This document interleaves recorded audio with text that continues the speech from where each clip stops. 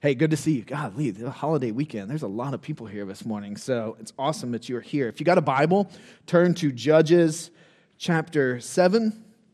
If you don't have a Bible, we'll throw the verses up here right behind me. If you don't have a Bible but want a paper Bible, there's a bunch of them out in the lobby, and you're welcome to take one. Yeah, if you start reading it in Genesis and you've not read the Bible a lot, you know when you get to Exodus 20, I think it's about the 6th or 7th commandment says don't steal. It's not stealing if we give you permission. So if you take it or anything else on those shelves out there, you have total permission to take it, and we love that. So I don't want to preach at you today at all. I don't even want to teach today. A lot of Sundays, I feel like I get to teach. Renee told me this morning, he said, our church is a lot like CCD 2.0, like for those who grew up in CCDs. Like every Sunday I come and I learn something. And for those of you who grew up in CCD, I hope it's an opportunity to learn, but maybe not getting slapped on the wrist if you get out of line or whatever it was that maybe happened to you. I don't want to do that today. I'd like to kind of let you into where we are as a church and where we're heading, because every week we get asked a few different questions right now with everything going on with meeting here and eventually transitioning over there. Here are some questions we get asked a lot. Pastor, what's this going to cost? Have you wondered that? Some of you have asked that question. Like, what's this going to cost our church? What's this going to cost all of us? I get asked, are you so excited? That's what people outside of our church, are you so excited about what God is doing? I'm like, yeah, I'm excited. It's a lot to do, but yeah, we're definitely excited that this will provide a chance to share the gospel a little more clearly, maybe a little more strongly in our neighborhood. This is the one that kills me. I was talking with somebody the other day. They were like, what's your plan?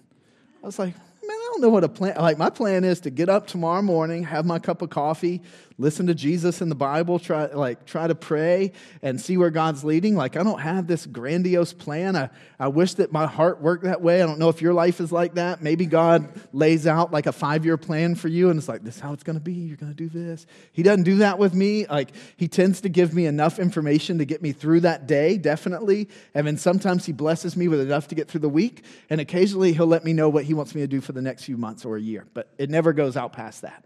And so this week I was talking with somebody, and he said, well, what's the plan with Christ Church and First Church and the building? I was like, I don't know. Right now I feel like we just need to listen to Jesus and see what his plan, listen to what God's plan is. You know what I mean? Like, rather than me try to take my plan and go, God, here's my plan. I've written it down. Look, and this year we're going to do this, and then this year we're going to do this. I think God would rather me come with an empty piece of paper and say, God, here's the paper. What do you want to do? We're listening. Whatever you want to do, we're here to hear it. And so the other day it can be overwhelming, honestly. There is more history sitting across that parking lot than I can wrap my brain around. There's more building sitting across that parking lot than I can wrap my brain around. We walked through it the other night, Ed and Bonnie and Junior and I, and Ed goes, man, this is a big building. And I was like, brother, who are you talking to? Like, you think I don't know? Like, this is a big building and a big blessing and a big responsibility. And I'll be honest, it is more of the privilege of where we are is more of an I can do. It's more of an I can lead. It's just more. And so the best question I've been asked in the last 6 weeks, I was meeting with Barb and with Jamie the other night, and Barb just goes, how can I pray for you? And I don't want to teach or preach today. I just want to tell you that was like so meaningful. Like, I could have almost broke down and cried. How can I pray for you? Like, God brings blessings. Nick and I have gotten to where we're saying God brings blessings. Some blessings are just heavy blessings. Like, they're good, but they're heavy. And so I want to share with you today about a moment where God sent a heavy blessing someone's way. And the other night I was meeting with the transition team, which is Howard and Carson and Michaela and Nick, and this Bible story came to mind out of nowhere.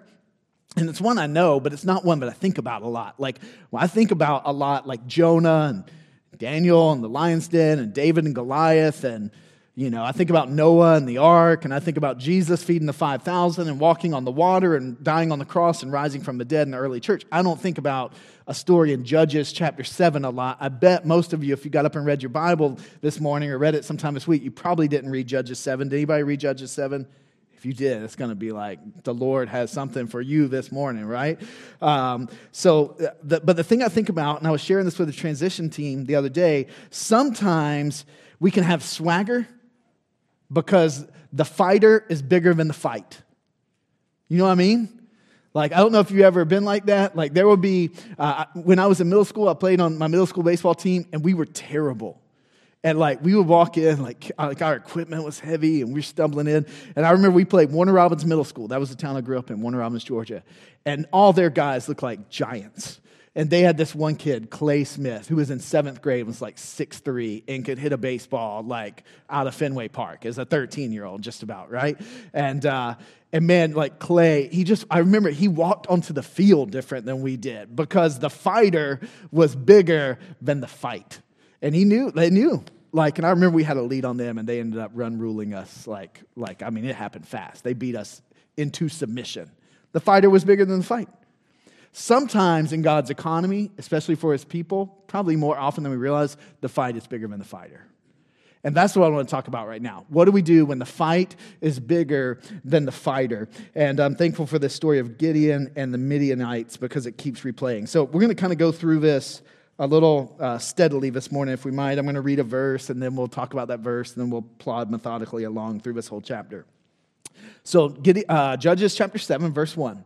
Then Jerubbaal, that is Gideon, that's his name, Gideon, and all the people who were with him rose early, and they encamped beside the spring of Harod. And the camp of Midian was north of them by the hill of Moreh and the valley. So God's people, his 12 tribes, have been enslaved in Egypt for a long time. And now they've left Egypt, they've been liberated by Moses, and they're moving into the land that God had promised them forever, the land of Palestine, the land around modern-day Israel. And they're moving into that land, and they get the land, and immediately, within a generation, they forget that God gave them the land. And so they start doing what's right in their own eyes. They start sinning against the Lord. They lose faith. And then God sends in these other nations to oppress them and begin to enslave them locally and give them a hard time and be bullies to them. And then God will raise up a judge. It's not like a courtroom judge. God raises up these men and women called judges, and they deliver the people. And so we're coming up on this guy named Gideon, who we know very little of. There's only been one chapter about Gideon to this point, and it's that God calls Gideon, and Gideon is scared. And if you've ever heard of laying out the fleece, how many of you have ever said, I'm just going to lay out the fleece? It comes from the story of Gideon, because God says, Gideon, I want you to do da-da-da-da-da. And Gideon says, all right, God, I'll do it, but here's what I'm going to need you to do. Tonight while I'm sleeping, I'm going to lay out a wool sweater, and in the morning, if there's dew around the sweater and not on the sweater, I'll believe it's you. So the next morning, God wants to prove himself, and he does it. Well, then that next night, Gideon goes, God, I really want to believe you, but tonight what I'm going to need to do is lay out that same sweater, and if the dew is on the sweater in the morning and not on the ground, then I'll believe you. It's like this reluctant warrior, this reluctant believer, right? And so the next morning, sure enough, it happens, and finally Gideon jumps on board with God. And so the first sort of thing we see Gideon doing is he's about to go up against this army of this group of people called the Midianites. And they are sitting by this place called the Spring of Harod. It sits up at the mountain, and there's overlooking a valley where the Midianite army is. It says later on, they're like a bunch of locusts in the middle of the valley. They're just there by the thousands and thousands and thousands. And so Gideon's there at the Spring of Harod. Now that word Harod, it means trembling. It's a Hebrew word for trembling. So here's a trembling man at the trembling spring looking down at a massive army, and God's about to do something. Sometimes the fight is going to be bigger than the fighter. There's just going to be seasons of life where like, whew, I am nervous. Do you ever have moments like that where like the fight is so much bigger than your ability that like you can almost just feel physically tense, sleepless, wondering, how am I going to get through this, small, any of that stuff? That's where God's people find themselves in verse 1. Verse 2, keep on going. The Lord said to Gideon, the people with you, this is crazy. This is crazy. The people with you are too many for me to give the Midianites into their hand, lest Israel boast over me, saying, my own hand has saved me. Now, therefore, proclaim in the ears of the people, saying, whoever's fearful, whoever's trembling, let him go home and hurry away from Mount Gilead. Then 22,000 of the people returned, and 10,000 remained. So you got an army of 32,000 about to fight literally over 100,000 soldiers, and God sends home 22,000.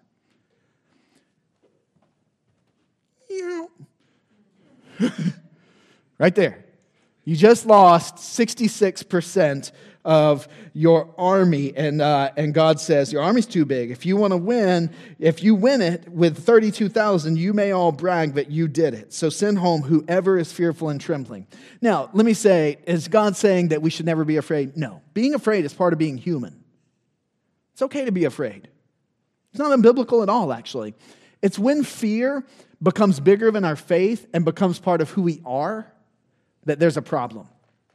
What God says here is not anyone who's feeling fear, send them home. What God says here is anyone who is a trembler, the original language says. Anyone whose identity is fear, send them home. See, there's a difference between looking and going, whew, the fight is bigger than the fighter. I am nervous, but God is good. There's a difference between that and you're living your life by fear. I think a lot of us have been conditioned, particularly in the last couple of years, to live by fear. And God's people are not made to be tremblers. We can tremble at the size of the fight sometimes, but we're not made to be tremblers. Fear will not keep us from salvation, but listen, this is important. Fear may disqualify us from some really good fights. Right. Fear won't keep you from salvation. Listen, you can be a trembler and God will save you. God will take us to heaven. We will spend eternity separated from fear and sin and struggle in the presence of Jesus. Fear will not keep you from salvation. However, fear may disqualify you from some really good fights and some really good action that God has for your life. God being our deliverer is more important than us winning the battle. And this leads to the big idea today, I believe. Depending on God, not defeating an enemy is real freedom. We got a slide for it, Rochelle. Depending on God, not winning the battle is real freedom. See, we can tend to think, oh man, if I can get through this battle, then I win. The truth is, winning the battle is not the key. If God was really interested in them winning the battle, he wouldn't have sent home this first 22,000. See, God's not concerned so much with us winning the battle as much as he is concerned with us depending on him. We get sometimes, this is not in the notes, this is always dangerous, we get sometimes what's called a prosperity theology that says if I do good or if I give money or if I believe, then God will bless me. God will bless you because he loves you and you are his child. But God gets to write the script for what that blessing looks like, and I don't always get to determine it. Sometimes the blessing is money. Sometimes the blessing is poverty. Sometimes the blessing is health. Sometimes the blessing is sickness. The Lord gets to determine what the blessing is. And so depending on God, not defeating an enemy and being blessed in the worldly sense, that is real freedom. God is responsible for the outcome, and he's trustworthy. He's trustworthy. Some of you in our church have lost loved ones in the last month, and you've said, man, I know they're with Jesus. See, there's a part of us that could say, unless they defeat this sickness, I don't win. But God would say, no, if you depend on me and that loved one depends on me until their last breath and into eternity, that's the win. That's freedom. God is more interested in us depending on him as a church and as individuals and as families and as all of these different things. He's more interested in us depending on him than he is even in us defeating an enemy. Let's keep going. Verse 4. So the army goes from here to here, right? So here's what happens next. And the Lord said to Gideon, the people are still too many. Now, if I'm the general of this army, I'm starting to get a little frustrated with God. Because I'm looking at the hundreds of thousands, and then I'm thinking, I just lost 22,000, pretty decent fighters, and now they're gone. And God says, there's still too many. Take them down to the water, and I will test them for you there. And anyone of whom I say to you, this one shall go with you, shall go with you. And anyone of whom I say to you, this one shall not go with you, shall not go. Let me tell you real quick, this is not a slide, but God has a plan for your life. God has a plan. And even when it feels like everything is being run down and reduced, I want to tell you, God still has a plan for your life. He knows exactly what he's doing. He's working it out. And so he brought, verse 5, so he brought the people down to the water, the 10,000 left, and the Lord said to Gideon, everyone who laps the water with his tongue, as a dog laps, you shall set by himself. Likewise, everyone who kneels down to drink. I'll show you what this looks like in just a moment. And the number of those who lapped, putting their hands into their mouths, was 300 men. But all the rest of the people knelt down to drink water. And the Lord said to Gideon, with the 300 men who lapped, I'll save you and give the Midianites into your hand. And let all the others go, every man to his home. So the people took provisions in their hands and their trumpets. And he sent all the rest of Israel, every man to his tent. But he retained the 300 men, and the camp of Midian was below him in the valley. Now, what is God doing here? Because this is even hard for me to get a picture of. So I'm going to show you. This never made sense to me for years until I heard John Randalls one time share a message about this. 9,700 people went down to the river, and this is how they drank. He got down like this, and they put their faces down to the water, and they drank like that. 300 went down to the water, and they did like this. What's the difference?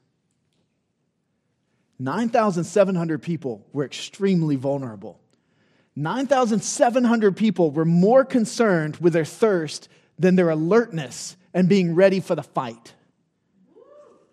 300 said, I am thirsty, but I'm not so thirsty that I'm going to be vulnerable and make the other 299 vulnerable. I'm ready to go. It is good. It's so good, Rochelle. It's so good. Listen, there's going to be times in our life where the fight's going to be bigger than the fighter. And if we're more concerned with our thirst and our immediate needs and what we got to have today and all of that, we lose some of our usefulness. But if we say, the fight is bigger than the fighter, but I'm ready for the fight. I'm not taking my eye off the enemy. I'm not going to make my brother or sister to my right or to my left vulnerable. The army will not be vulnerable because I'm ready, even if that means I don't get as much to drink or I can't drink as fast. I'm ready. I'm not taking my eye off the fight. Man, God can do something through those people. God is looking for an alert people. He's not looking for kneelers. He's looking for lappers. Kneelers look and say, the thirst is great, but my readiness is greater, and therefore I will not be vulnerable. Excuse me, that's lappers. Lappers are kneelers lose awareness in wanting to meet their thirst. Vulnerability, we have a slide for this. Vulnerability, like fear, will not keep you from salvation. There are vulnerable believers who get constantly picked by the enemy. It's a constant slow butt whipping, as my granddad used to say. A constant slow butt whipping. And that will not keep you from salvation. Vulnerability will not keep us from salvation, but it may disqualify us from a really good fight. And so the army goes from 32,000 to 10,000 to 300. I did the math. My mom was a math teacher 37 years. I hate math. I was an English major. But 32,000 to 300 is more than a 99% reduction in the size of this guy's army. Right. All while he sits at the spring of trembling, looking down to the army of tens of thousands of people. Again, depending on God, not defeating an enemy is real victory and freedom. Can you imagine how he had to be like, God, what in the world are you doing? Oh, Lord. Not 9,700. Those people were good. Why did you? They weren't afraid. They weren't tremblers. All they did was kneel down to get some water. God, why did you just take away 9,700 fighters? No, the Lord wanted Gideon to depend on him. So let's keep going. Verse 9. That same night, the Lord said to him, arise and go down to the camp, for I've given it into your hand. But if you're afraid to go down to the camp with Purah, your servant. And you shall hear what they say, and afterward your hands will be strengthened to go down against the camp. So he went down with Purah, his servant, to the outposts of the armed men who were in the camp. And the Midianites and the Amalekites and all the people of the east lay along the valley like locusts in abundance, and their camels were without number, and so were their weapons. It doesn't say that, but we can assume that. And as the sand is on the seashore in abundance, get a picture of that. When Gideon came, behold, a man was telling a dream. Oh, let me just stop, actually. Let me stop really quick and just tell you. On the eve of war, if you're afraid, take an ally. On the eve of war, if you're afraid, take an ally. Can I tell you something about Purah? It's the only time Purah is ever mentioned. So we don't know a lot about Purah. We know Purah is Gideon's servant. But you know what's one other thing we know about Purah? Purah is one of the 300. If you're in a fight that's bigger than the fighter, take another fighter who's up for it. Take an ally.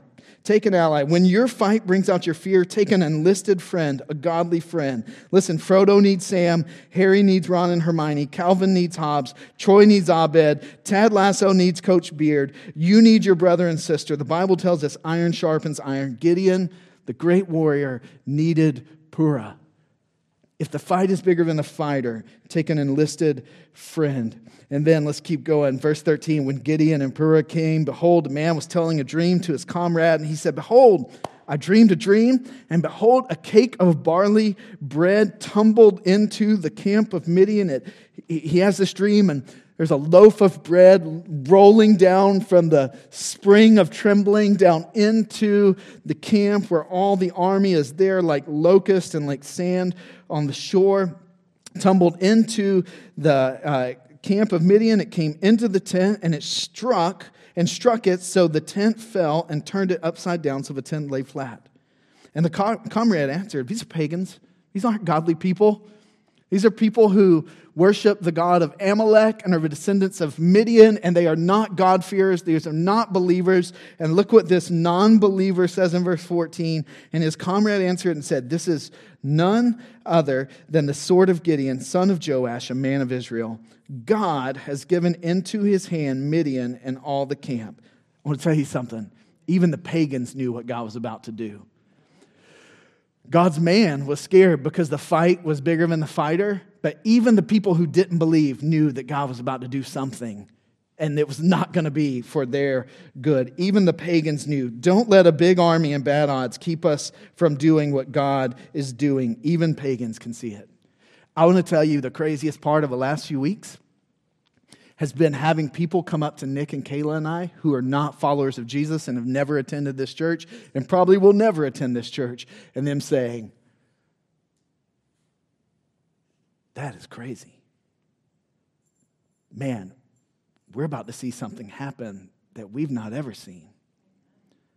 We've had people who are much, much older than me come and say, I don't remember there being a lot of life for a sustained period for a long time in this neighborhood. Spiritual life strong in this neighborhood.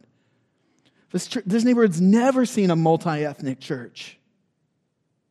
This neighborhood has, to my knowledge, never seen a church that God has blessed with the diversity of this. The most beautiful part is this: it's been a long time since the name of Jesus has been elevated to the level that we want to elevate his name to in this neighborhood. Some of you have lived in this neighborhood all your life.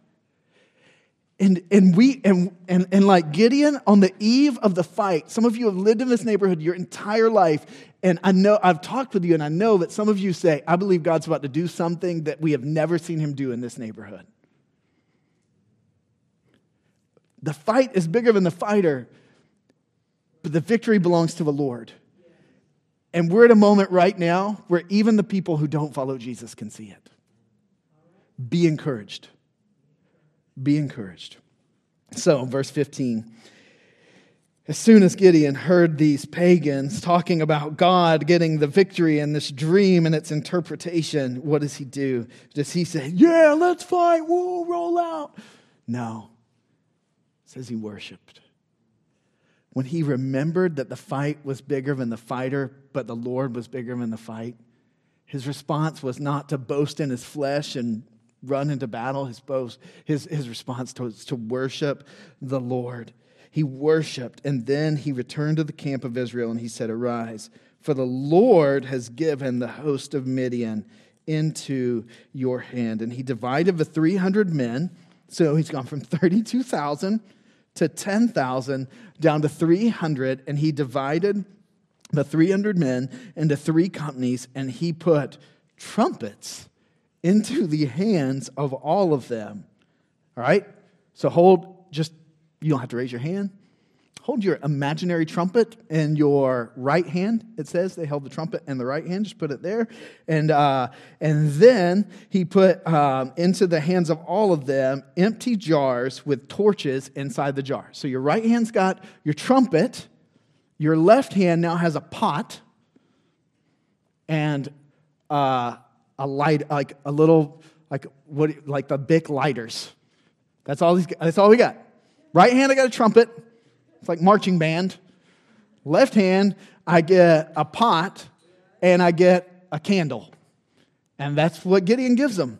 And he says in verse 17, he said to them, "Look at me and do likewise. When I come to the outskirts of the camp, do as I do. When I blow the trumpet, I and all who are with me, then you blow the trumpets also, and on every side of the camp, and shout for the Lord and for Gideon." So worship puts steel in his spine. I mean, he doesn't say let's fight. He just worships. And then he goes to the people, and they round up 300 trumpets. I can see like all the marching band Israelites being like, "We've been waiting for this our whole life." You're ready to go. They're going to play the trumpet, and then they get 300 torches hidden in 300 pots. How many weapons do they have? Crazy. The fight is bigger than the fighter, and the fighters don't even get a weapon. They get a trumpet, a pot, and a candle to go fight hundreds of thousands of people. 300 men. But you know what they do? You know what they do have? They have one battle cry. For the Lord and for Gideon. For the Lord and for Gideon. Let's talk about what so let me just tell you, don't look at the means, the weapons, the army, the opponent, but look to God. Be in the fight, but let God bring the victory. Listen, I want to tell you, Midian had camels, they had numbers, they had weapons, but they didn't have God. Gideon had 300 men, no weapons, hopeless odds, and sure victory because of the Lord. I'd rather have 300 people going against an army of 150,000 with 300 trumpets, 300 pots, and 300 candles than have all the camels and weapons and warriors in the world if the Lord's on my side. You want those odds. You'd take those odds every time. It feels like we're at the bottom and we have nothing. You will take those odds every time. As a church, we will take those odds every time. We will charge the gates of hell with a water pistol if we know that the Lord is with us. Because there's no better place to be. That's exactly where we want to be. It's where the Lord is. So we are in the fight, but we let God bring the victory. Listen, we are a church of 40 to 60 people. Don't look at it. We have limited resources. Don't look at them. We live in a big neighborhood, 1 square mile, 18,000 people. Don't look at it. Don't look at it. This is a crazy task before us. Every man, woman, boy, and girl having at least one chance to say yes or no to Jesus. Don't look at the task. We need to find Christian spouses and get our kids married to Christians, and some of you are unmarried and single, and you need to get married, not just to get married, but if you're going to be married, if God hasn't blessed you with what the Bible calls the gift of singleness, you need to make sure to marry a Christian spouse. If it's in your power, that is a task. Don't look at it. We need to live a holy sexuality in 2022 in Boston, of all places. Don't look at the task. Don't look at we need to be a radically generous church. Don't look at that. We need to live simple in this city where everyone is stressed out and has no margin. Don't look at that task. We need to be a diverse church in a city that literally has a history where different racial groups were moved into different neighborhoods so as not to have to live among one another. Don't look at that task. Don't look at it. We need to push back addiction and poverty and broken homes and loneliness in our city. We need to acknowledge it, but we do not fix our eyes on it. We don't fix on it. We fix our eyes on Jesus.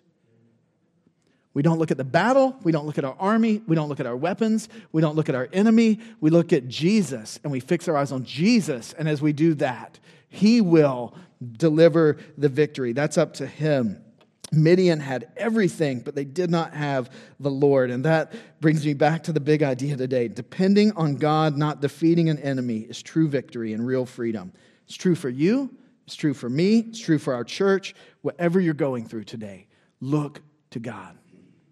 Fix your heart on God. Fix your eyes on God. If you say, I don't know what that looks like, I don't understand that, that's weird Southern Christianese, I'm not from, that just sounds stupid, what do you mean? I will talk with you after church, I'll connect with you this week, I'll buy you a coffee, I will explain to you what I believe it means.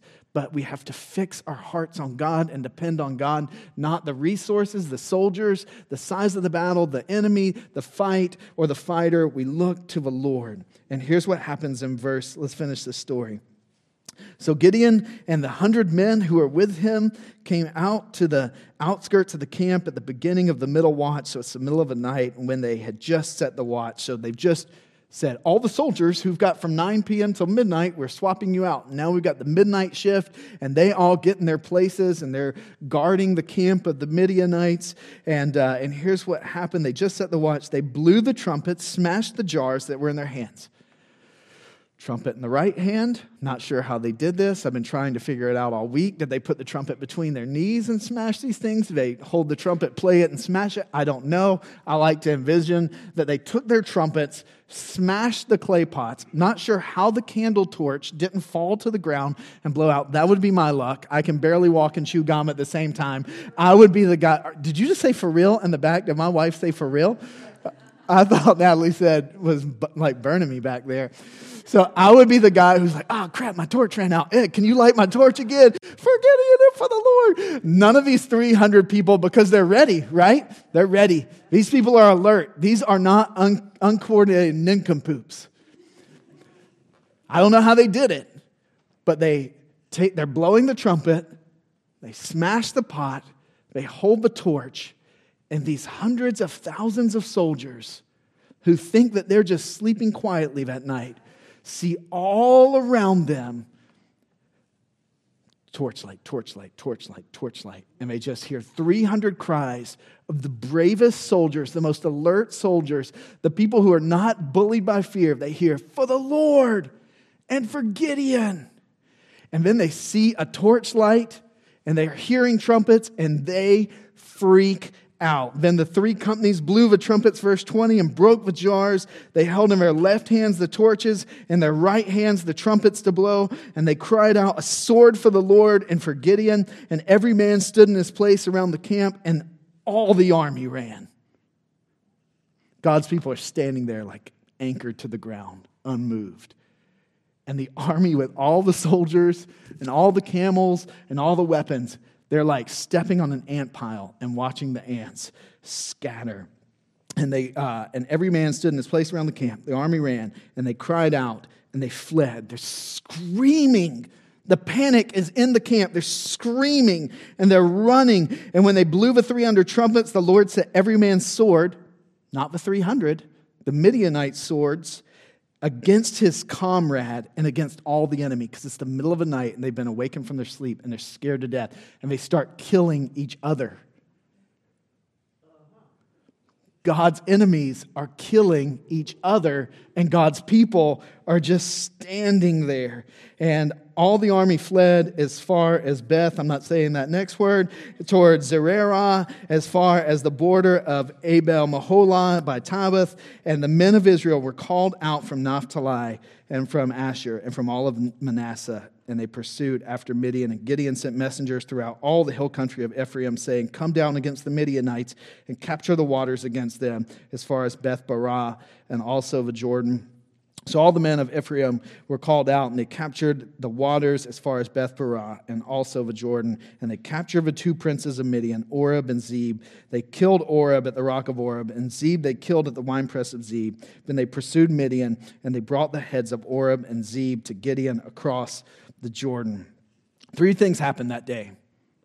Here's what happened that day. Number 1, the Midianites panicked. The absence of God with great resources is no comfort. You'd be the richest person in all of Boston without Jesus, and your life is as unsettled as the person who has absolutely nothing. This army had everything, and they panicked because they didn't have the Lord. Result 2, how many people did the 300 kill? Pretty tough to kill someone with a trumpet and a torch. The 300, the alert, unafraid warriors did not kill a single person that day. They had no weapons. God killed the enemy. But it wasn't just God. It wasn't just God. The third result of that, even the fearful had to fight.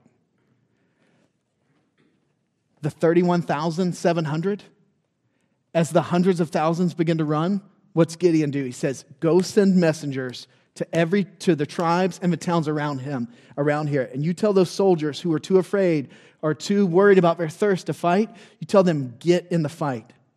The enemy is running, and they're about to kill him. The 300, as best we know, never killed anyone. But the leaders of Midian and Amalek, Zeb, and what was the other guy's name? Oreb, they died at the hands of the 31,700. Why does that matter? Because God doesn't give his family, his covenant people, a pass to sideline sit. Even if we're afraid, even if we can't get it together and we're constantly vulnerable, God does not give us a pass to sideline sit. There can be, listen, if this is your church, there can be no sideline sitting in this phase. I need you to pray. I need you to show up. I need you to serve. We need you to give. We need you to welcome people. We need you to invite people. We need you to be in the fight. If this is your church, please don't sideline sit right now. Will you be saved? Absolutely. Will you go to heaven? 100%. We'll spend time in eternity praising God and what he did in Charlestown. But we're all going to fight. So just be in the fight. Let's go ahead and just be in the fight. Nobody gets to sideline sit in God's army in the middle of a battle. And so this is a line, I didn't write this. I think this is the most powerful thing I read this week, if we can throw a slide up for this. It is not fortune, but God who will help the brave. The harvest waits for the reaper. It's not fortune, but God who will help the brave. The harvest waits for the reaper. There's things that God wants to do in our city, in our neighborhood, in our church, and in our workplaces, in our homes, and with our neighbors and our families.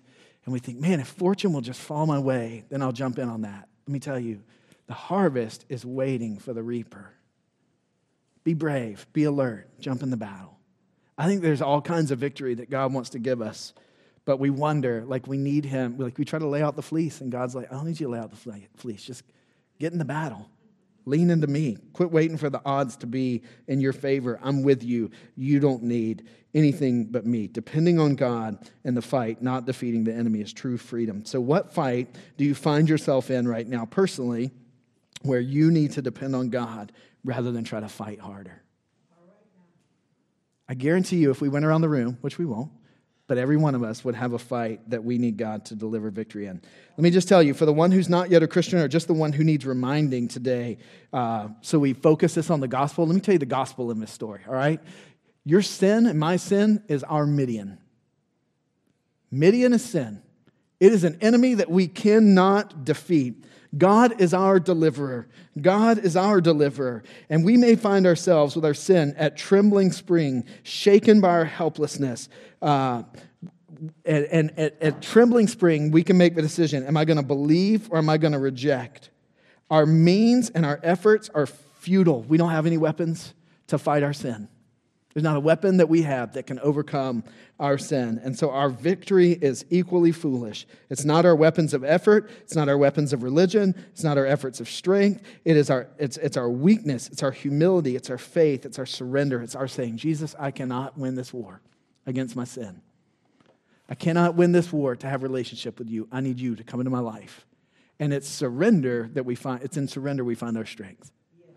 Listen, the greatest place where the fight is bigger than the fighter is in our salvation and relationship with God. But God's bigger than the fight. Let me pray for us. Lord, we love you. We honor you. Lord, I pray that you would speak to our hearts. Lord, it feels like we are in the midst of a fight. You know, there's this broad cultural battle that Lord, as people who follow you, it can feel like we're being pushed further and further to the margins culturally as the people of God. That's okay. Lord, we just need to depend on you.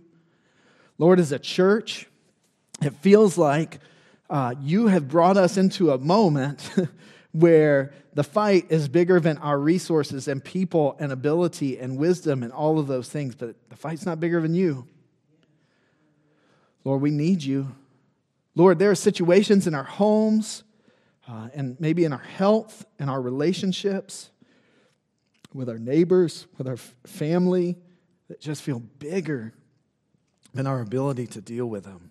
And Lord, that's okay. Teach us, God, to depend on you, not try to win. Lord, I can try to be such a overcomer. Lord, the overcoming is in leaning into you. So teach us all, teach me, God, especially to lean into you in all things. And Lord, if there's a person in here today who maybe they're religious, maybe they pray, maybe they believe in God, but they've never invited you into their life, Lord, would you free them from this false belief that they got to try harder and do more. Lord, the fight against sin and the fight for relationship with you is bigger than the fighter, but it's not bigger than Jesus. And so, Jesus, we praise you that when the sin and the fight was bigger than us, you came and you entered into the fight with us, and you went to the cross and died and rose again so that we can have relationship with you. And God, there are people in our church who are working that out. They're trying to figure that out. God, I pray that the light bulb would go off in their hearts and you would reveal to them their need to depend on you completely for relationship and salvation. Lord, help us be a church that gets to celebrate that better than anything else and more than anything else. God, would you bring people into our faith family who are giving their lives to you? God, we want this church to grow. I do. I want to see people gathered worshiping Christ at Christ Church Charlestown on Sundays at 10 Green Street for years and years and years to come. But God, my prayer would be that we would see those people come because they've given their lives to you. And you've done something that we could never take the credit for. We love you. We bless you. In Jesus' name we pray. Amen. Amen.